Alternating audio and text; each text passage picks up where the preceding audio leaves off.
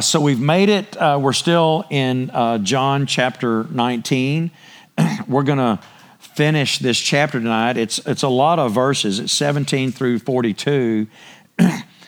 This is the account of Jesus being crucified and everything that went on around that. And once again, as always, there's just some fascinating things within the Word of God. Amen.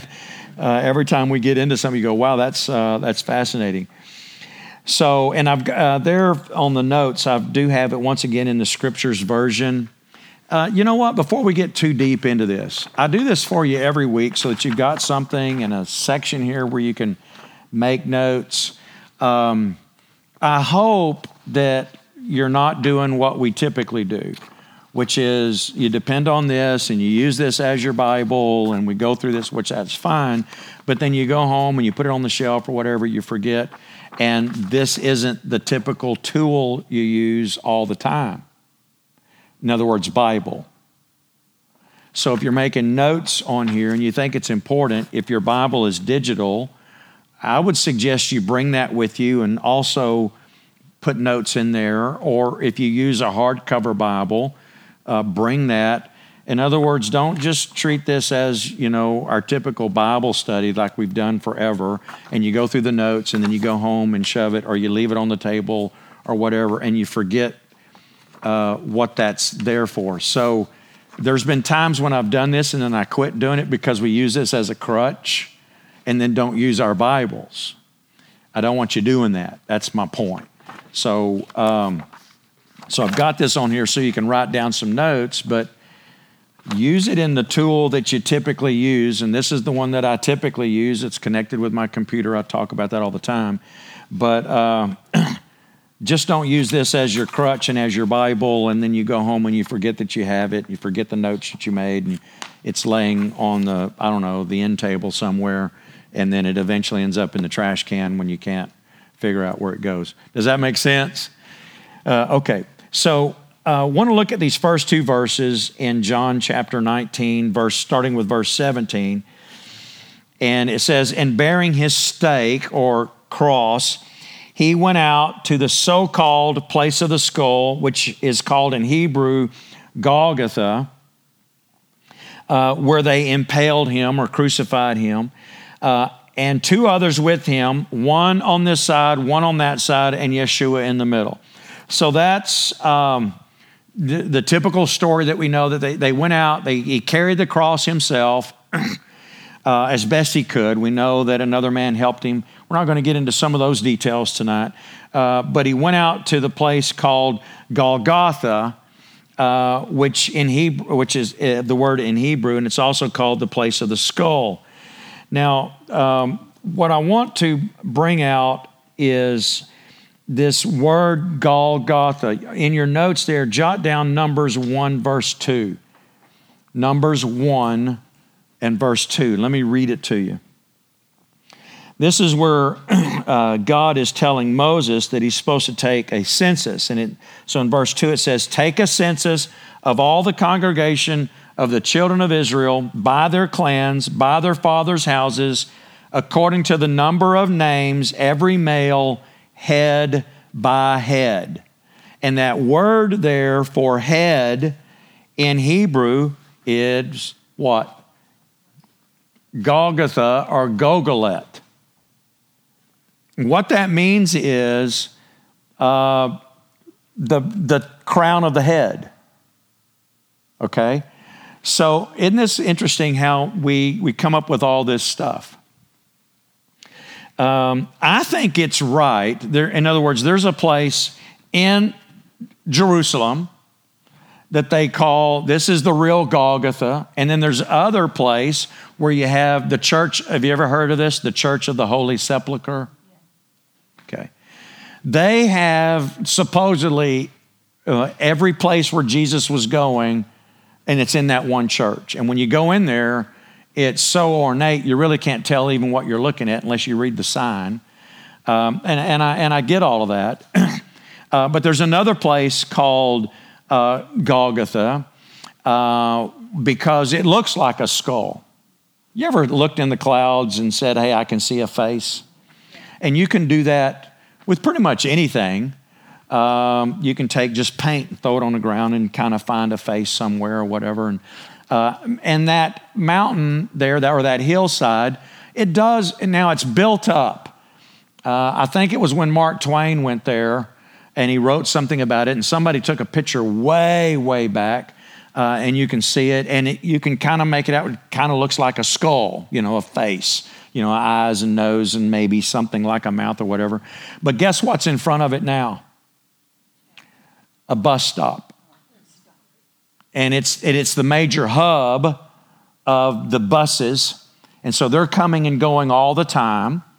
And it's built up about 20 or 40 feet from where it was back then, back in the late 1800s or whatever. And so you can kind of see it and go, yeah. And so everybody goes, so that's what it was talking about. Well, possibly, but what you need to remember is that for the Jewish people, every top of the hill was basically called a Golgotha or a Gogolet. It's the head of the hill. It's the top of the hill. It's the forehead of the hill. But there would have been some where they did their crucifying in the area. And so what I'm saying is that I think that probably is the right one, but I don't think it's the right one because it looks like the face of a skull with eyes and a nose and a mouth. Could it have looked like that 2,000 years ago? Possibly, but it's also possible that it didn't. So I just want you to see how that sometimes we'll read something and then we get these weird fancy ideas and then we start interjecting our thoughts and our understanding into the passages when that's technically not what it's really saying. And I think that's why he said, which in Hebrew it's called Golgotha. They called it the place of a skull. They called it Golgotha, but it's a place where they were also doing crucifixions. But you have to remember this too. They didn't do them in just one place. They had so many people that were crucified, it went on for miles. So they didn't do it just in one particular place. But in this place, it says that they did it and they had one thief on the right side, one thief on the left side. And you know that story where one was railing against Jesus, if you're really the Messiah, get us all down. And the other one, chastises him. And he says, Jesus, please remember me when you come into your kingdom. And he says, yeah, I'll tell you the truth, today you will be with me in paradise. So that's from the rest of the gospel stories. So we want to get into this next section here in verse 19. In verse 19 through 22, it says, and Pilate wrote a title too when they were crucified. And he put it on the stake or the cross, and it was written, Yeshua of Nazareth, the sovereign or the king of the Yehudim, the Jews. Many of the Yehudim therefore read this title, for the place where Yeshua was impaled or crucified was near the city. And it was written in Hebrew, in Greek, and in Roman. I don't know why this translation said in Roman. It would have been Latin. So you can put a note by that if you want. I have no idea why they chose that word. It's ridiculous. It would have been written in Hebrew or Aramaic. Those two languages are really, really similar. Hebrew, Greek, and Latin. Verse 21. So the chief priests of the Yehudim, that's the Jews, said to Pilate, don't write the king of the Jews, don't write the sovereign of the Yehudim, but he said, I am sovereign of the Yehudim. And Pilate answered, what I have written, I have written. Now then, here's what's absolutely fascinating about that. They want him to change the wording of what he wrote. Right? So you got to ask, why would they be so adamant about what he wrote? They didn't have a problem with it saying that he was king of the Jews. They didn't have a problem. Matter of fact, they really wanted it to say, I am the king of the Jews. Put on there that he said he was king of the Jews. But Pilate said, no, what I've written of what I've written. Now, I want to say this too. I don't think Pilate was smart enough in Hebrew to understand what it was that he did. Okay? But I do believe God used Pilate to do something significant. Here's what's fascinating. Because what was it that he wrote? Yeshua of Nazareth, Yeshua this Nazarene, and he's the King of the Jews. Now here's what's fascinating. Now in this one book that I'm reading, great commentary on the book of John, he speculates that what Pilate actually wrote was that he would have inserted the word "and," which is using the letter Vav. It just looks like a kind of a slanted, a weird shaped L. Think of it that way, if you will, a lowercase L. And if he had written that this way, Jesus of Nazareth and King of the Jews, and if he'd have written it kind of down, Yeshua, the Nazarene, and King of the Jews, of the Yehudim, the acrostic for that would have said Yod, He, Vav, He.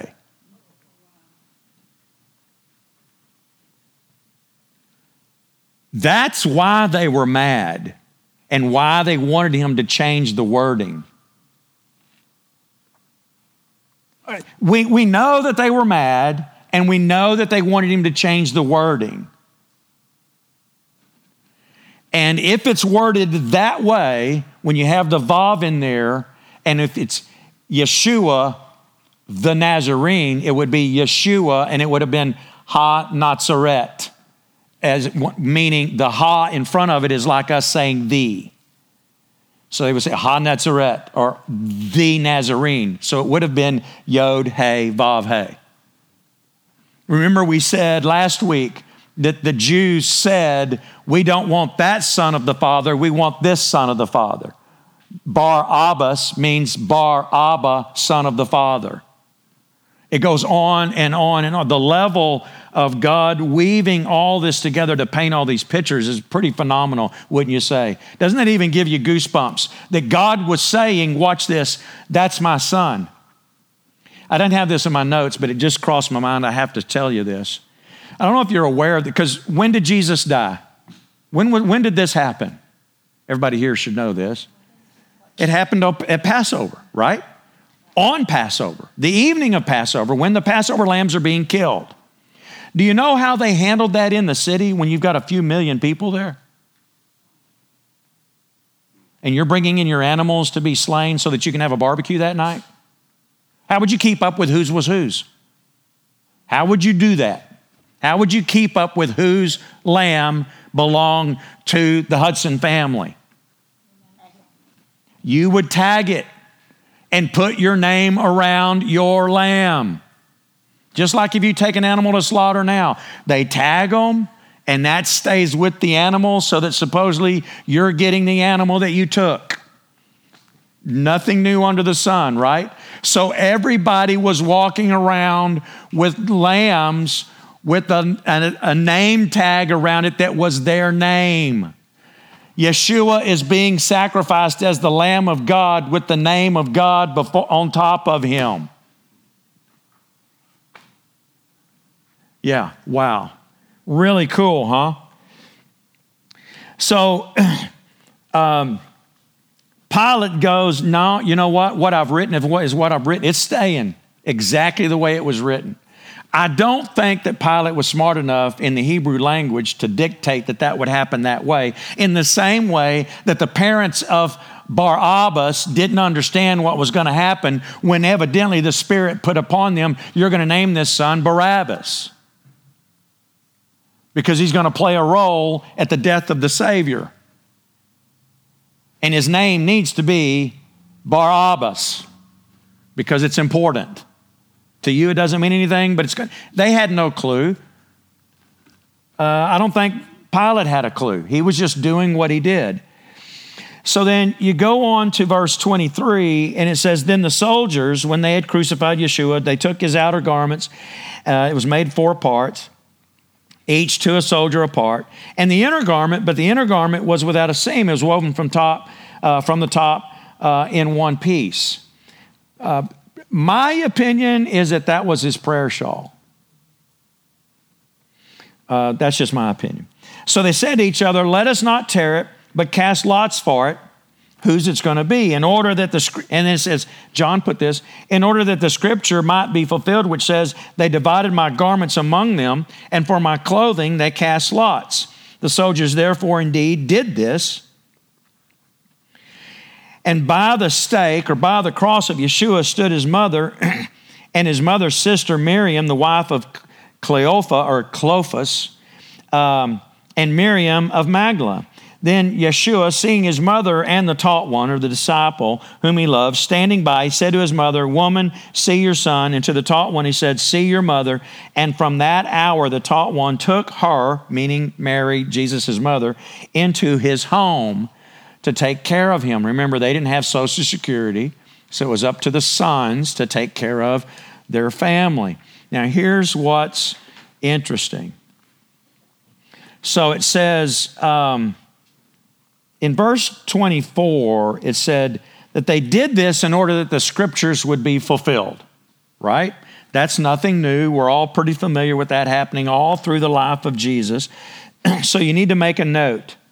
Psalm 22:18. This is absolutely fascinating. This is found in Psalm 22:18. In Psalm 22:18, it says, they divided my garments among them, and for my raiment they cast lots. Okay? This whole psalm, Psalm 22, is prophetic of the Messiah. Now, you need to notice, or you can jot this down, you need to notice of what Jesus said while he was on the cross. What was it he said on the cross? Everybody's really familiar with it. When he's there hanging in all of his agony, what was it he said? Not, Father, forgive them, but what did he say early on? My God, why have you forsaken me?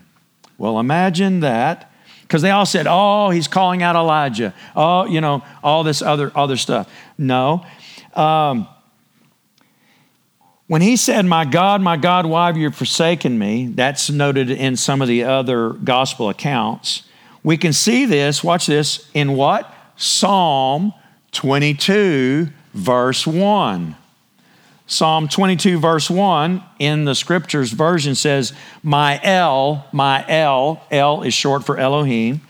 Why have you forsaken me, far from saving me, far from the words of my groaning? This is exactly like someone today holding up a sign that says John 3:16. If you were to do that, and you'll see it in football, somebody's going to get an end zone ticket so they can stand out there in the form of evangelism. I get it, that's fine. And they hold up a poster, and all it says is what? It actually doesn't even say John 3:16 a lot of times it's just JN 3:16. Now, almost anyone in America, you don't even have to be a Christian, anyone in America, they see John 3:16, they number one, they know that's Christian. Number two, they think that person's trying to get people saved, right?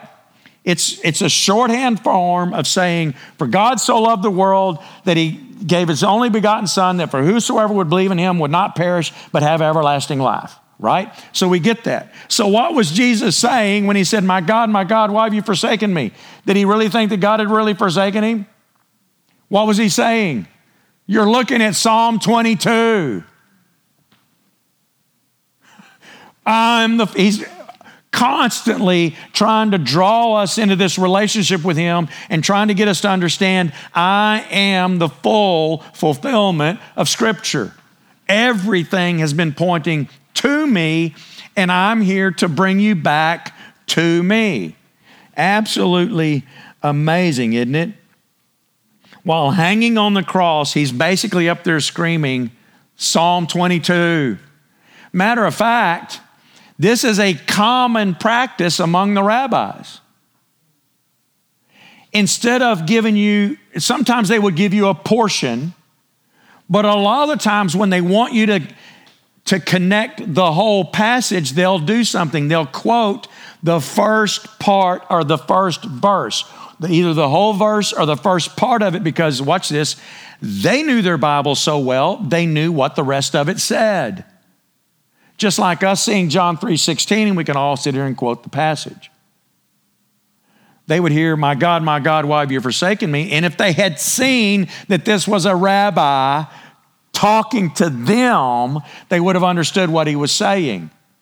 He wasn't saying, where are you? As much as he was saying, I'm here and I am this fulfillment and I'm experiencing the wrath of God for your sake.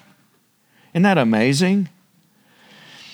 So let's go to verse 28. Verse 28, let's see where I've got it here on your notes so I can stay on track.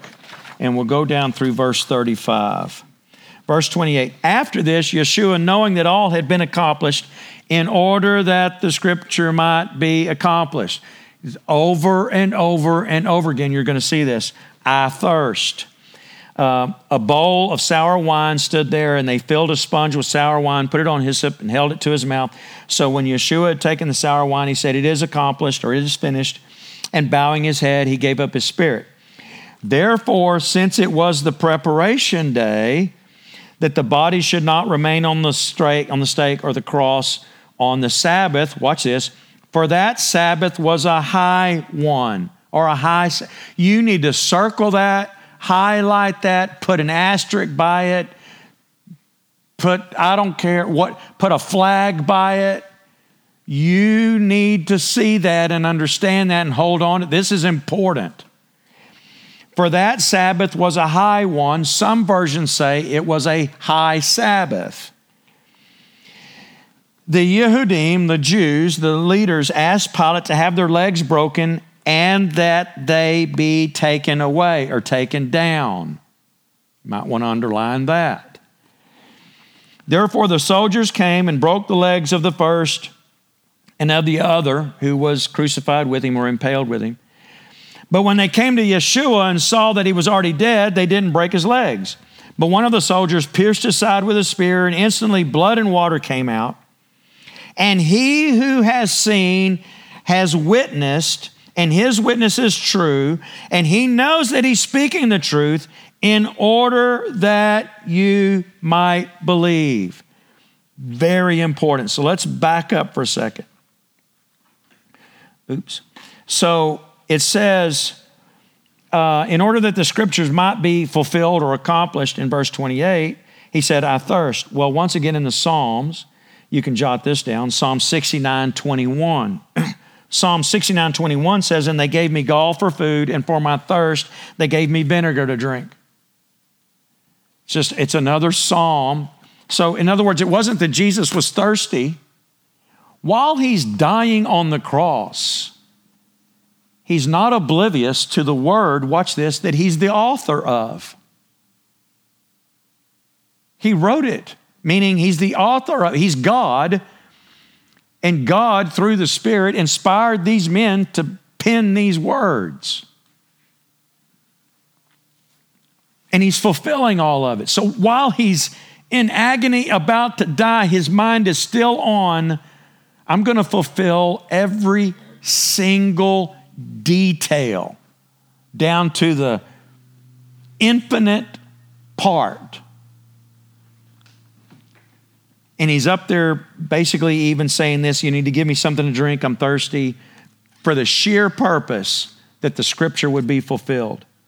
You think God's concerned about his word? That's a question. Yeah, he is. So if Jesus and God is this concerned about his word and his promises, what do you think he's going to do with people that manipulate it? Oops. That's why he said you don't add to it or take away from it. And as a matter of fact, in the book of Revelation, it says you better not add to or take away from this book, or these curses are going to be added unto you. Bad, bad. Don't mess with it. So then let's jump down to verse 31. And we talked about this a little bit last week. You remember? Because we talked about the preparation day. So here it says, therefore, since it was the preparation day, that the body shouldn't remain on the stake for the Sabbath, for that Sabbath was a high Sabbath. Well, I want you to notice that John tells us that it was a high Sabbath. He's making a point of saying this is something in particular, this is something special. How many days a week do you think the Romans were crucifying people? Pretty much every day.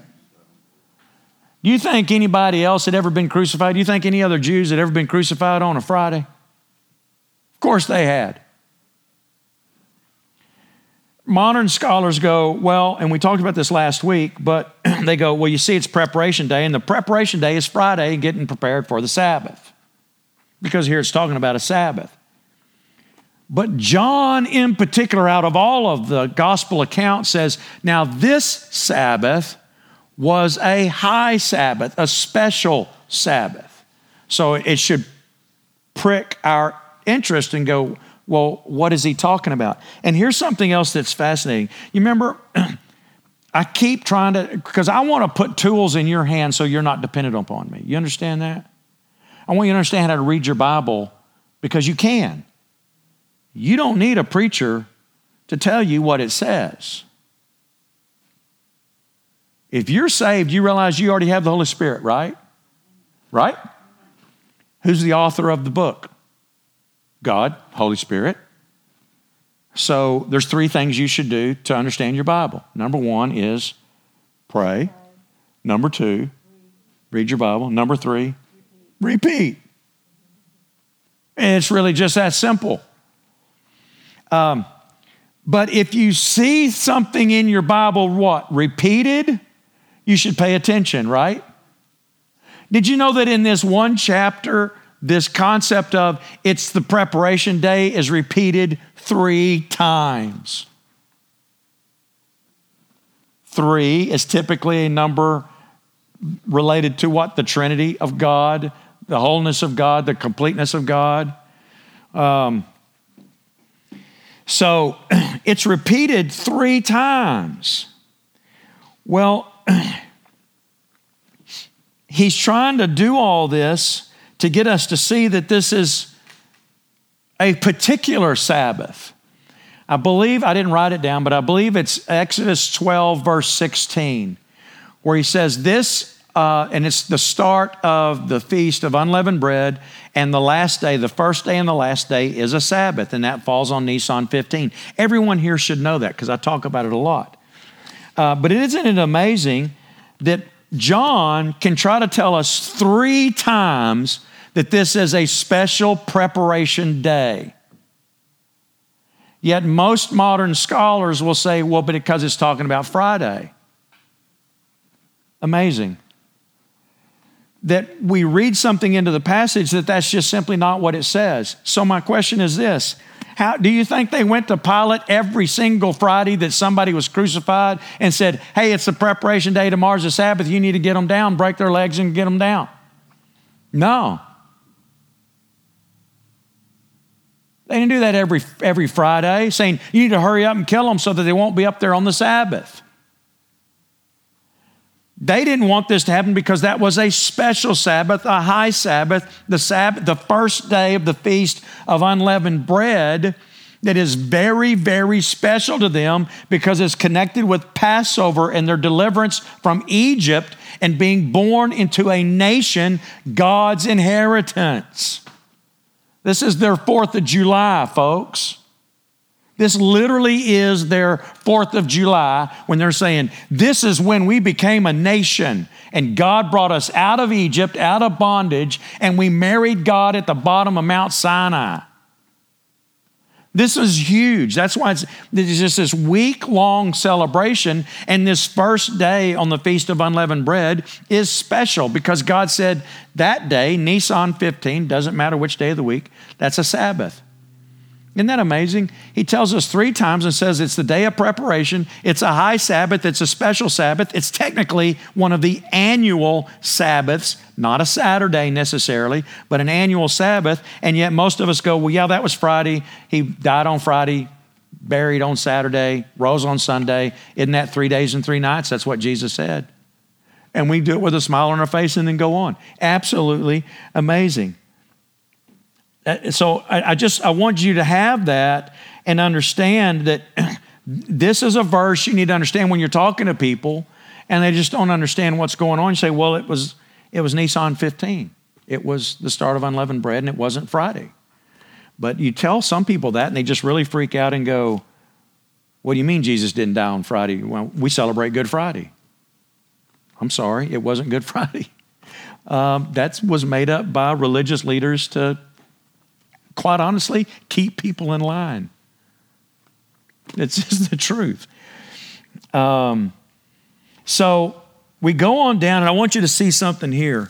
In verse 35, because it talks about, okay, so they didn't break Jesus' legs. Why? So that, once again, the scriptures would be fulfilled. I'm not going to chase that right now. But then it says, and they pierced his side, and what happened?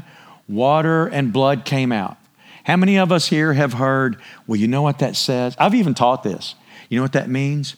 Well, our Savior meant he died of a broken heart because he loves us so much.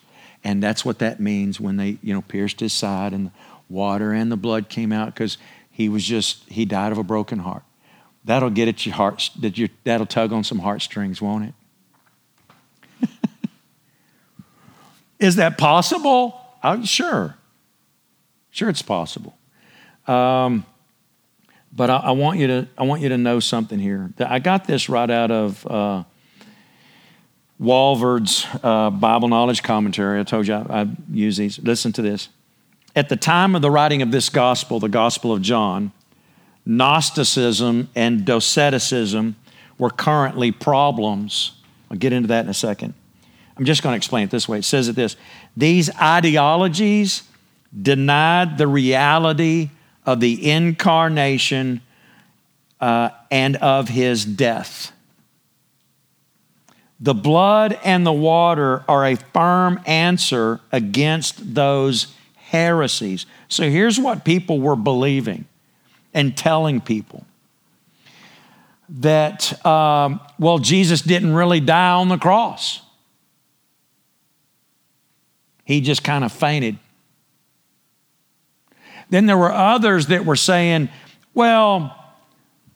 Jesus, he died on the cross, but he really wasn't God because God can't die. So he couldn't really be God. So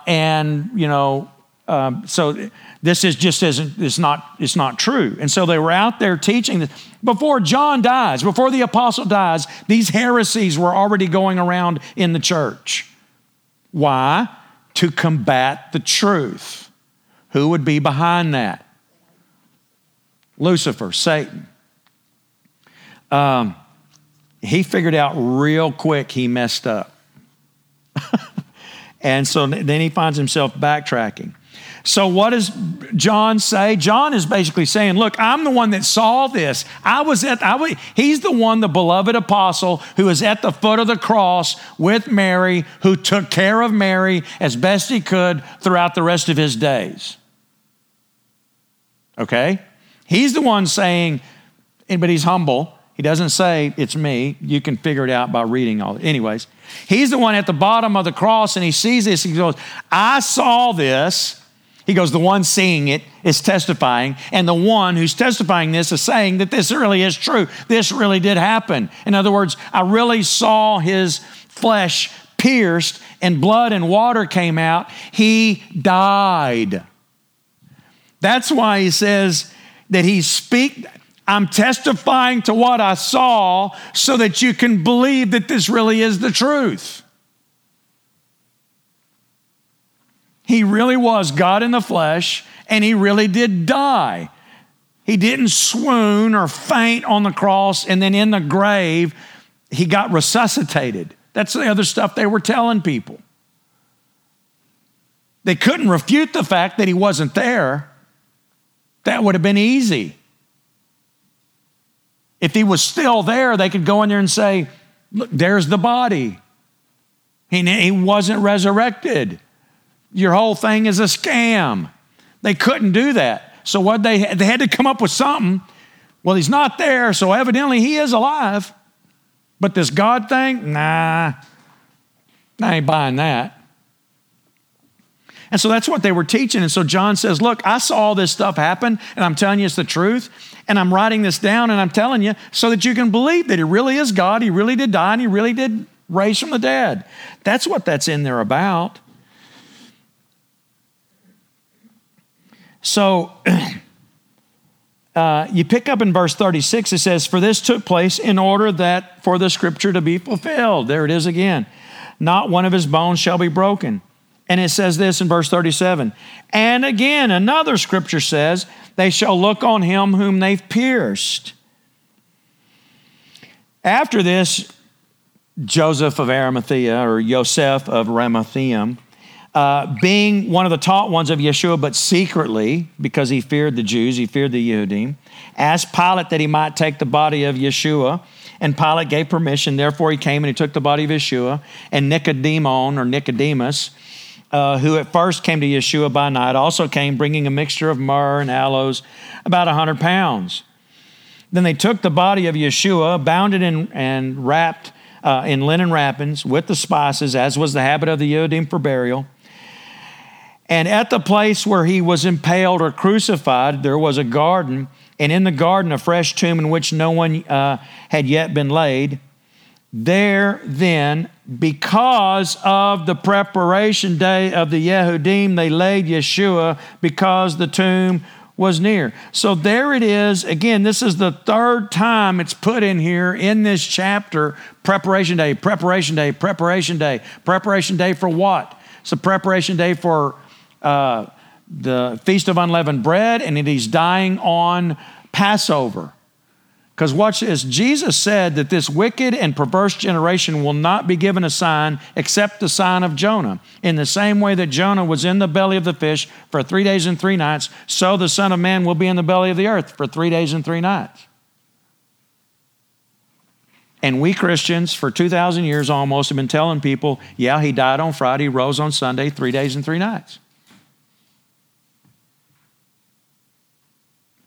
Now, almost everybody in here is shaking your head like, because that's ridiculous, right? And silly. It's just silliness, right? And you can now see that and understand it. It's not offensive, right? It's like, okay, no, what's the big deal? Okay, he died on technically Wednesday.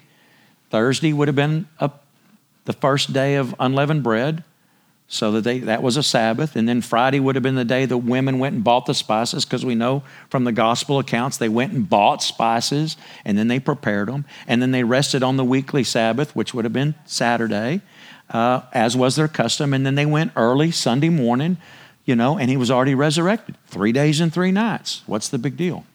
Why do I stress all of that? Why am I even going over it again? I want you to understand that your Bible is simple to understand.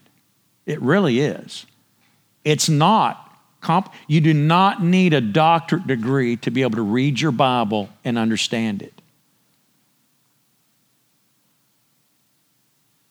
The same Holy Spirit that inspired John to write this is the same Holy Spirit that dwells within you if you've called on Yeshua for your salvation. If you pray and say, Heavenly Father, Holy Spirit, reveal to me what this says, then all you need to do then is expect that he will and just read it. Just read it. And just read it for what it says. And stop being dependent on somebody else to tell you what it says. Just read it. And expect him to show you that this is what it says and this is what it means. And what it means is God really is God. God really sent Jesus as our Savior. He really died, and he really rose again 3 days later, and it was witnessed by a lot of people. and he ascended into heaven, and he's purchased our salvation. All of our trials and tribulations are answered in Jesus. He is our goal. He is our life. He is our everything. And your Bible was written so that you and I could understand it. And when people start teaching gobbledygook that you can't follow,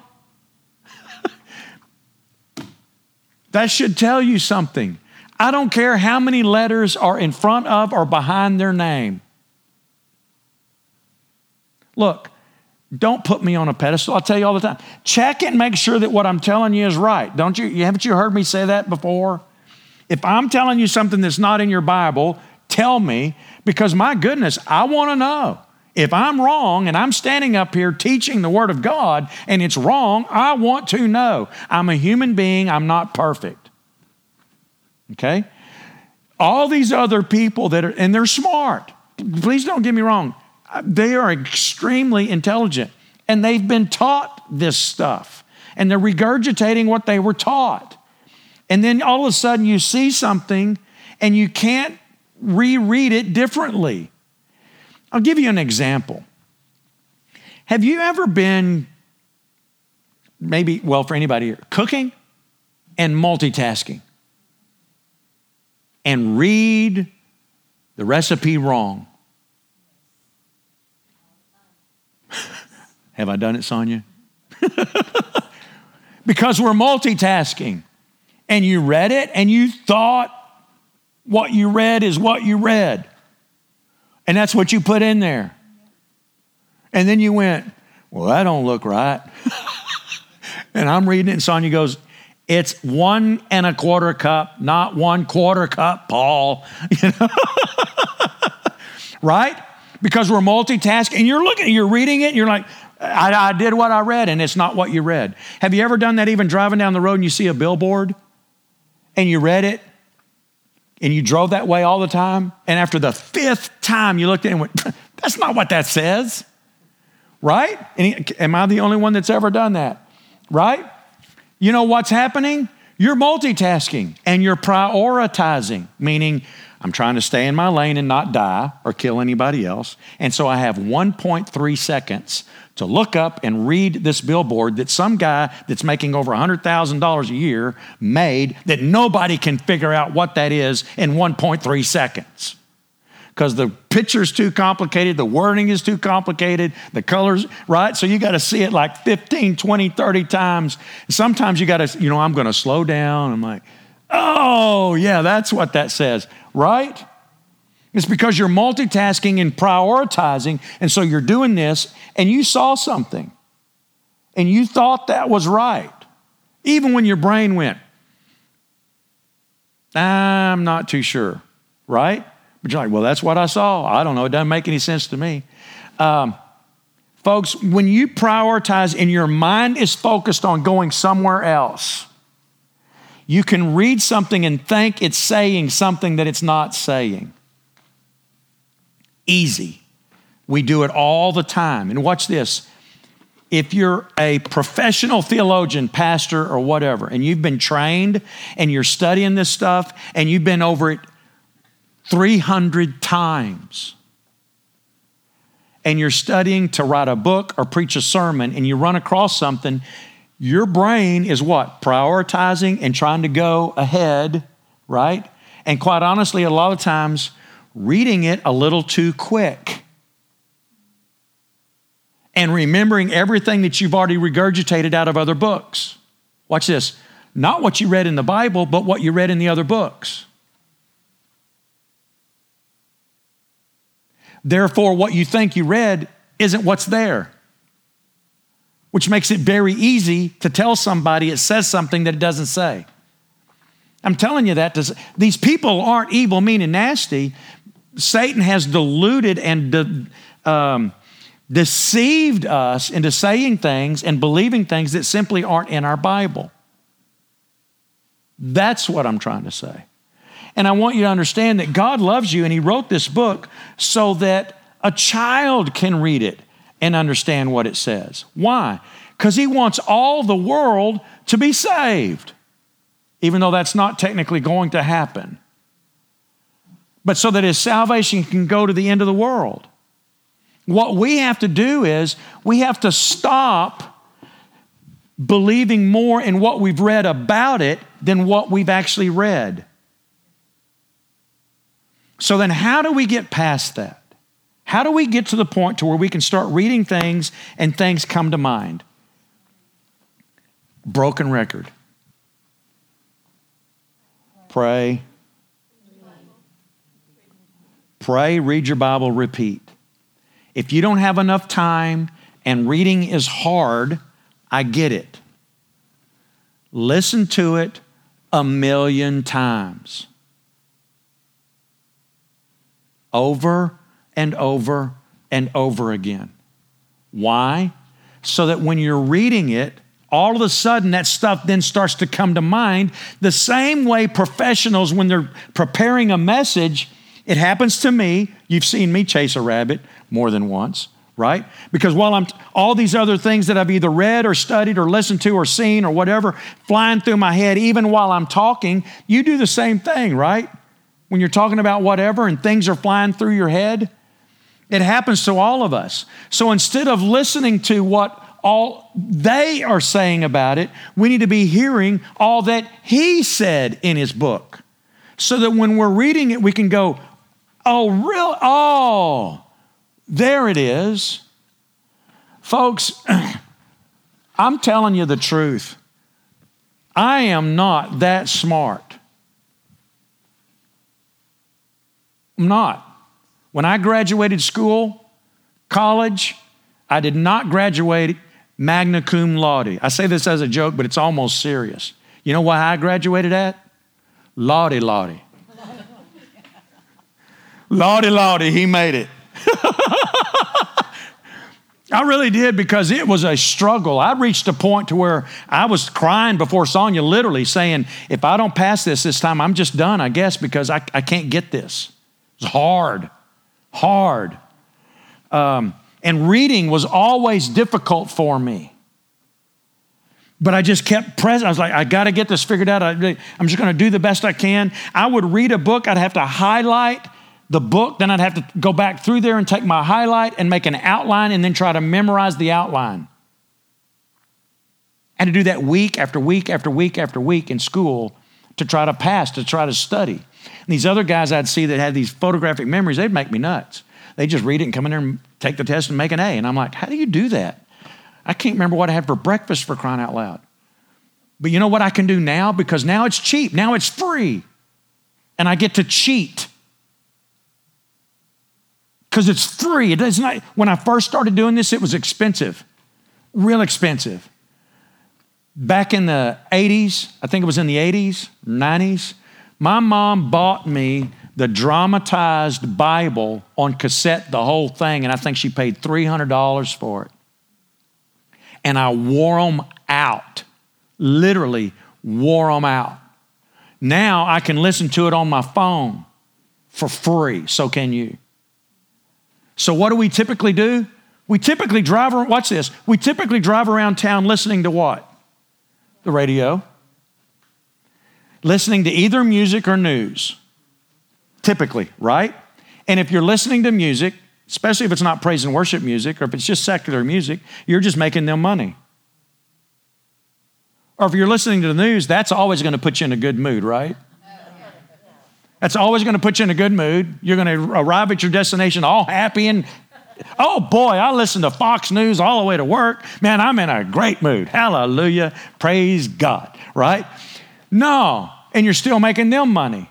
Instead of all of that, why don't we listen to the Word of God and get the Word of God in us? Because the Word of God says that it will cleanse us and wash us with the water of the Word, it says in Ephesians.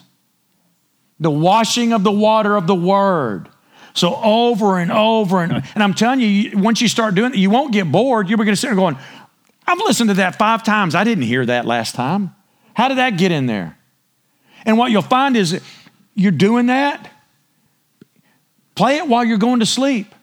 Whatever you need to do, you need to pour it into your life. And watch this. Pour God into your life instead of pouring other people into your life, making them money. That makes no sense. So if you got dead window time, windshield time that you're driving around town, listen to the Word of God and sing and listen to praise music, praising God. Get God in you and His Word in you, and it washes all that other stuff. Then when you start reading, you go, well, that's what it says. Well, that's amazing. And then some pundit will get up and start giving you his ideas, and you can sit there and go, well, that's not what I remember. I don't have to say you have to get mad or chastise him or even stand up and prove him wrong. Is don't depend on what other people are saying about the book.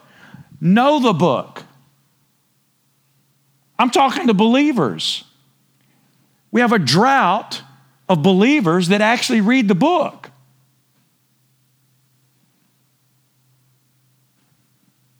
And we wonder why our lives are messed up. Our theology is so bad, we can't count to 3. We can't figure this out, that Jesus didn't die on Friday, raise on Sunday, 3 days and 3 nights. Why? Because we're more comfortable regurgitating what we've heard instead of reading the book for what it says. And trusting, I'm telling you, you can trust the Bible. There's a problem with dealing with translations. All of us are dealing with a translation. So in the translations, I showed you one today from a version that I like, and they used the term Roman. What is wrong with you? It was Latin. Go Google it. Tell me, I want the definition of the Roman language. It'd be interesting to see what pops up. It was Latin, for crying out loud, and Greek and other languages. Anyways, so you can trust your Bible, but folks, don't depend on me or somebody else. Just read it. Just read it. Pray, read your Bible, repeat. God loves you so much. He died on the cross for you. He did rise again from the grave 3 days later, 3 days and 3 nights. And guess what? It was a Sunday. And Sunday, during the week of unleavened bread, it's always Sunday. Think God doesn't know what He's doing? Sunday, during that week, is always first fruits. The first day of the week, during those 7 days, however that falls on the calendar, starts Nisan 14. So on the calendar, it's doing this, right? We got that. The 25th of December isn't always on Wednesday, right? So however that falls, the Sunday of that week, this is the way God laid it out. That Sunday, the first day of the week in there, that's always the day of first fruits, which is when Jesus was resurrected. First fruits. Isn't that amazing? Absolutely amazing. God loves you so much.